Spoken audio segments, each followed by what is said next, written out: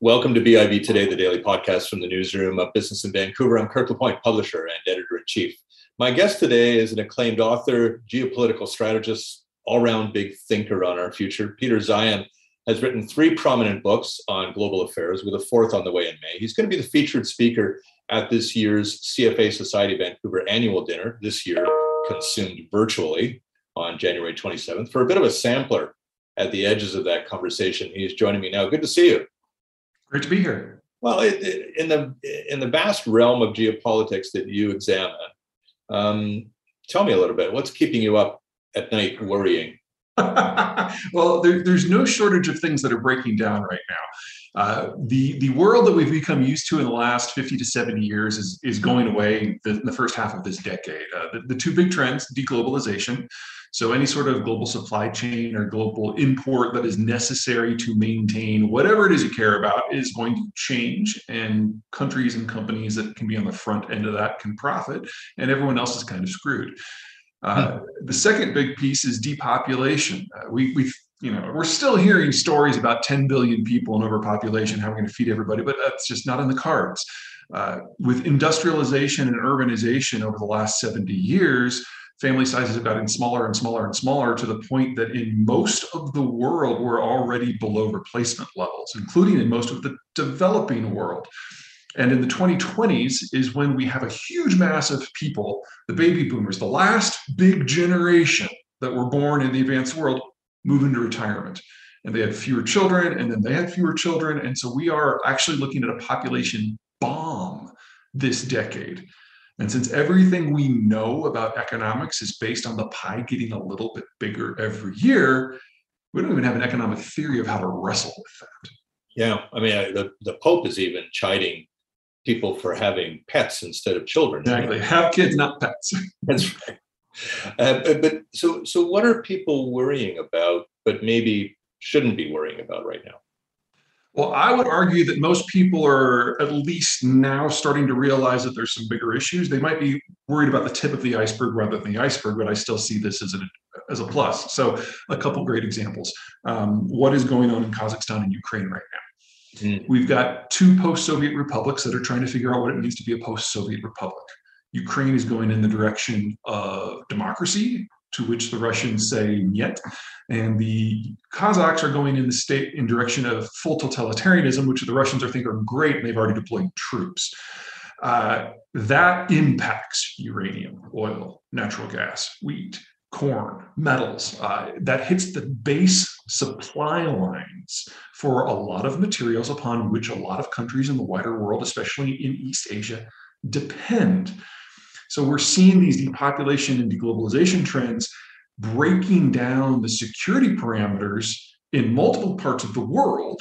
And every time a supply chain or an input comes out of these zones, it is then threatened. China, Taiwan is another good example. 3/4 of the world's manufacturing supply chain steps are involved in the East Asian rim, completely transported by water. You get a naval war over there, it ends. So then, how does the pandemic fit into this? And what are the lessons of the interconnectedness that the pandemic's teaching us? Not friendly lessons. What the pandemic has really done is speed up everything. So what was supposed to, wrong phraseology, what was probably going to unfold over the next 10 to 15 years is now unfolding in like a 5 to 6 year period, of which we're already 2 years into. We originally faced a populism, a trade, a labor opposition to free trade. And we saw that in Donald Trump, and we're seeing that in Joe Biden. We now have a national security and a health opposition to international dependencies. And so you're seeing huge efforts in Europe and North America to reshore as much of their industrial plant from East Asia as they can. So that's kind of piece 1. Piece 2 is China itself. China's devolved into a full cult of personality. There's one person at the top, Chairman Xi, who makes the decisions, and he has literally shot the messenger who has brought him bad news so many times that nobody wants to bring him accurate information anymore. So here we've got a country where their financial system is broken beyond repair. We've got a country where the demographic inversion is happening so rapidly that we now think, according to Chinese data, that their population actually peaked 15 years ago. Yeah. And we're just well into the population collapse. Mm-hmm. But Xi can't get information to make decisions. On top of that, the Chinese vaccine for COVID functionally doesn't work, especially versus Delta and Omicron. So the only tool they have in their toolbox to maintain national legitimacy for the Communist Party is health now. And that means lockdowns. That's their only tool. So China is no longer seeing participation in global supply chains as something that guarantees legitimacy for the party. All that's left is lockdowns. And in that sort of environment, anyone who is still dependent upon Chinese manufacturing is about to get hosed. Wow. Yeah. America seems to have a distinct and a clear strategy about China. Canada, as you know, is a bit stuck on this issue. Doesn't really understand what might be the wisest course of engagement with China, given our status in the world, given that we're not even really a middle power much anymore. What do you think is the wisest course? Well, first of all, thank you for saying about the United States. I disagree. The idea that there's a clear and concise policy out of Washington on anything right now is kind of a reach. Thank you. Okay. Well, let me say comparably clearer. Fair enough. Yeah. There are a lot of things about the Trudeau administration that I think are a little quirky. This isn't one of them. Now, the thing to remember about the relationship between Canada and the wider world is it's a subset of the relationship between Canada and the United States and then the Canadian provinces among themselves. Yeah. Canada didn't have its first internal free trade agreement among the provinces until 2 years ago. I mean, you want to talk about late on the stick. And then the Canadians have always tried to get as many exemptions to American trade law as possible because they don't want to be, in bed with the elephant when it rolls over. I get it. But what that means is that Canada has deliberately broken up trade relationships among itself and with its largest trading partner in order to maintain a degree of political independence. I get it. But it means that Canada can never achieve an economy of scale. Mm-hmm. And in that environment, we saw the mass deindustrialization of China over the course of the last 50 years, which meant that if China was going to retain a position of relevance and affluence, and it can't do it in manufacturing, it has to do it as connective tissue. And so whether it's St. John's or Vancouver, Canada absorbs huge amounts of imports from the wider world and then distributes them in North America. There's value add. I don't mean to suggest that there's not. But Canada is not a manufacturing power. Canada is a manufacturing appendage to other manufacturing powers. In a globalized system where the pie gets bigger, that works. We're not in that world anymore. So if you break down global supply chains, those super ports that you have on the Atlantic and Pacific fringes suddenly have a lot less business, whereas the Americans and the Mexicans get down to the big business of building out their manufacturing system internally. And if Canada doesn't change their policy very quickly, they're simply going to be left out. I've seen some interest in the new book that you've got coming in May, and its argument around the arrival, I guess, and the need for a kind of a greater self-reliance. Are we as a country here, do you think, in the right track on that one? Oh, well, absolutely not. The Trudeau administration right now should be working on manufacturing across the provinces, should be breaking down the barriers among the provinces. And that means, among other things, that the prairie provinces have to be allowed, encouraged to do more themselves. And since the prairie provinces, demographically speaking, are the youngest and are paying the most into Canada in order to support the aging populations in Eastern Canada, that's politically, that's a non-starter in Ottawa. You also would need to finally, hopefully permanently, break down the barriers between Ontario and Quebec. And as we all know, that is like the story of Canada going back to the beginning. It is easier for the individual provinces of Canada to integrate with the United States, but that still requires a change in policy out of Ottawa. And right now, there seems to be this desperation in Ottawa to hang on to the structures that they have fought for 60 years to build. I get it. The sunk costs are huge. And successfully adapting to these changes means giving up what historically has made Canada special. It's the age-old question of politics versus economics. This is not an easy discussion to have. Yeah, but to this point, Canada hasn't started the discussion. That's a problem. But hasn't the pandemic at least warned us again about our systems? When you take a look at the way in which treatment and restrictions and advice even has been imparted across a country. I mean, you can see it in the United States, obviously, between the federal and the state systems. In Canada, you can see it at a federal and a provincial level. Are we learning nothing from the pandemic that would help us? The problem with judging favorably or harshly from that criteria is that this was a novel device, a novel virus. I mean, it's in the name, novel coronavirus. It's evolved meaningfully 5 times. Mm. And our vaccine picture has changed as times erode. Our treatment methods have changed, and we're now realizing that it's going to be with us forever. Every time you have a shift in the facts, the goalposts move. So I have a hard time condemning anyone for doing too little or too much. In the case of Canada, I think your response was better than ours. That is not a high bar. But we are going to be drawing lessons from this for decades, because if you think this is the last bug that we're ever going to have to deal with, I'm sorry, but history's got some surprises for you. Yeah. The other lesson that appears to be there is that we are now, I think, beginning to appreciate the global nature of our systems, not just supply chains, but our health, our very health, and the notion that no one is really safe until everyone's really safe. But again, is there a permanent impact that COVID is having on systems that really speak to issues of inequity, or in resource development, or in even the approaches that we're taking to climate change?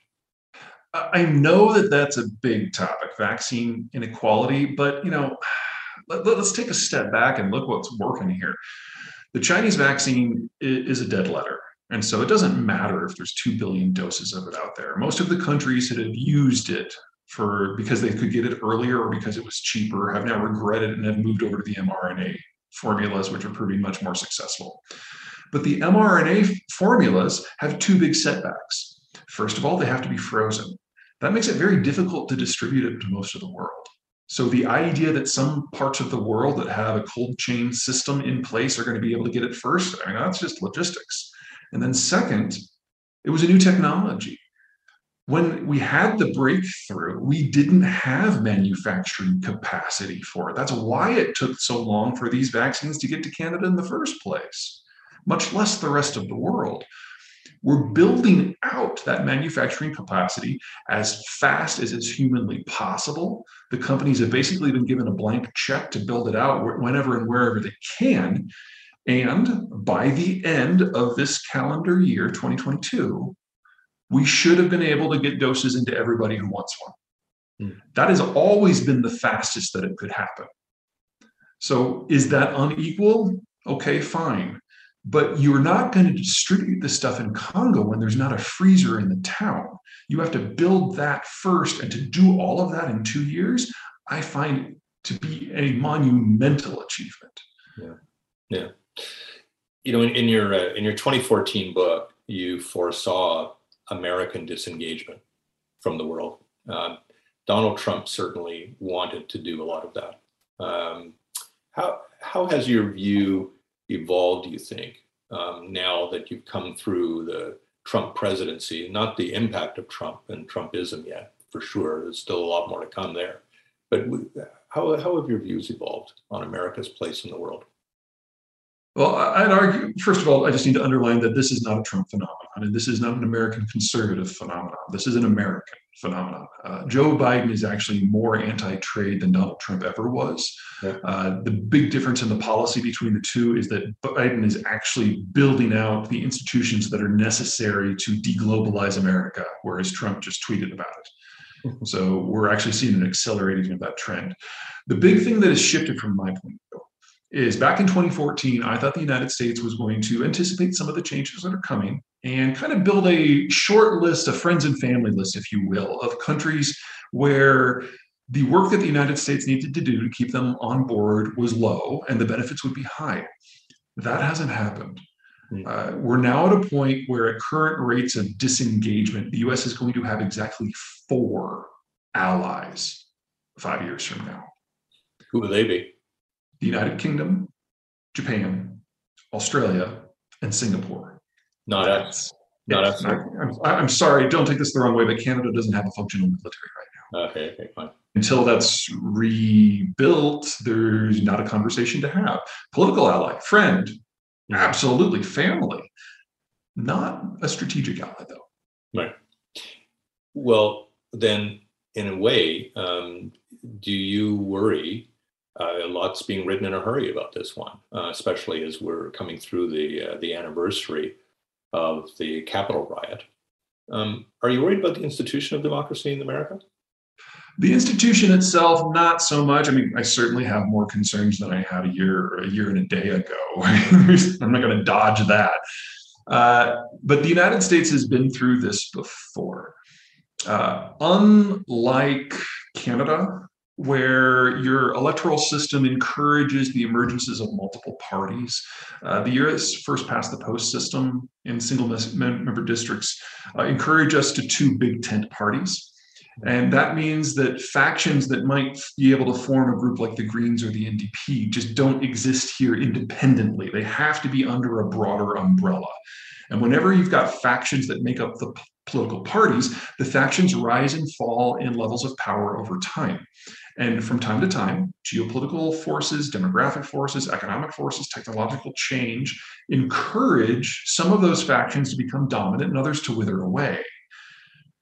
This combination of factors has culminated in 6 different political evolutions across the breadth of American history, where new parties have formed and old parties have died. And the factions jump from party to party from time to time. The last time we went through this, we had the Great Depression and World War II. Back then, big business used to all be Democrats, and the African American community were all Republicans. But events shifted and the parties moved around and the factions moved around until they settled into the format that we're now more familiar with. We are now going through our 7th transition.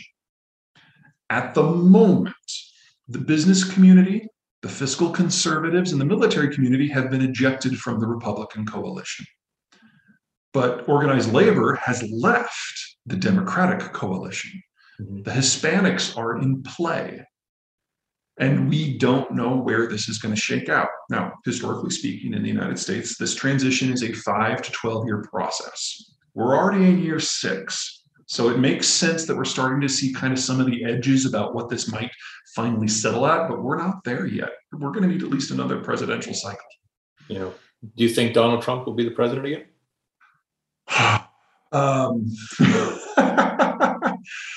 No, I do not. Obviously, people to the left of center of the United States would never vote for him. But while there are a lot of people who still define themselves as, let me phrase this differently. The percentage of Republicans who think that Donald Trump is great and who think that January 6th was not his fault has gone up. But that's because the number of Republicans has gone down. Remember, the business community, the national security community, the fiscal conservatives, what I like to call the adults in the room or the math crowd, they're no longer part of the Republican institution. And so if we had an election today, they would either not vote or they would vote against Donald Trump. So the American center is pretty clear on what happened on January 6th. It's an increasingly diehard group of people who follow Trump who think something different. And they're getting all the news and they answer all the surveys, and that's why we're talking about this. But if it came down to a center-left candidate versus Donald Trump second time around, I'm pretty sure that the center-left would carry it. Now, We'll do that in an American style, and it will be as loud and roundabout as we possibly can make it, because that's just how we do things. But that's probably how it would shake out. Oh, nice. A self-interested question around my own age and stage, for instance. The Economist recently noted that Japan is one of the clearest strategies to deal with an aging demography. Absolutely. But who's failing in this regard, and what are the consequences? The first thing you have to take into account when your country approaches mass retirement, which I must add Canada will this decade, is you have to get used to the idea that 0% growth is a positive. Oh. Japan has internalized that. They will never be more than they are now, but they've figured out a way to manage it. They've outsourced their industry to countries with better demographies like the United States and Mexico. They bring the profits back home to help sustain their system. They've realized that with a demographic structure like that, they cannot pursue an independent security policy. That is why Japan was the first country to agree to Donald Trump's terms to pay the United States to remain strategically involved. There are certain choices you have to make. Now, this is the Japanese strategy. Maybe other countries, maybe Canada can find a different one. The fact that Canada is in NAFTA is a huge first step, because it means that Canada can access the positive demographic trends in both the United States and Mexico in a way no other country on earth can. These are good things, but you cannot count on everything just continuing. And in my opinion, that is the biggest failure of imagination in Ottawa right now. You mean the failure to acknowledge that we may be experiencing 0% growth and have to be content with it? Right, and that might be as good as it gets. And the people who are running the current government, I mean, let's put Trudeau aside. We all know he's a figurehead. The people who are running the government in Ottawa right now, I don't think they're dumb. I mean, if you look at Deputy PM Freeland, I mean, her first day on the job, Trump becomes president. You want to talk about being handed a rule book that suddenly is no longer relevant. I think all things considered, this crew has done a pretty good job, but it's been damage control the whole time. There hasn't been a lot of forethought into what comes next. It doesn't seem like perhaps a generation or so ago that Canada has its eyes on the wider world in the same way. No, and that's because the world has changed, not because Canada has changed. Sure. The rules of the game by which all Canadian politicians have been playing since the 1960s are just no longer relevant. And because Canada is in a different hemisphere from most of the tumult, it's easy to say that this too shall pass. It's not going to. Peter, I want to conclude the conversation with a question that's more about the individual. I mean, we talked about systems and countries and the pandemic and things that are, that are geopolitically at a global level. But what's an individual to do now? What's the best survival strategy for each of us? Well, I don't think Canada is going to die, if that's your question. I think if there was going to be a breakup of the Federation, that would have happened already. But in an environment where the global norms are collapsing and we're not going to see change anytime soon, you got to stick with what works and stick with what is close at hand. If you're talking about from the CFA's point of view, I mean, it's like you're attached to the United States. This is broadly a good thing. It's noisy, it's uncomfortable, but it's, from an economic point of view, it's stable and will be growing for decades to come. The question is whether or not you are exposed to international trends that you can't influence and that are nosediving. And insulating yourself from that, I think, is the single biggest challenge for Canada as a whole, for the provinces individually, and for each individual business person in Canada looking into this new age. What's the method of insulation? You got to connect yourself to what works. Mexico is likely to be one of the fastest growing economies in the world for the next 40 years. Mm-hmm. And they're part of the American system as well. Linking into that in any possible way. Interesting strategy. Well, look forward to your talk on the 27th. And I really thank you for the talk today. It's been really great talking to you, Peter. Likewise, and it's going to be a fun time. Peter Zeihan's been my guest. I'm Kirk LaPointe, publisher and editor-in-chief of Business in Vancouver. Thanks a lot for watching.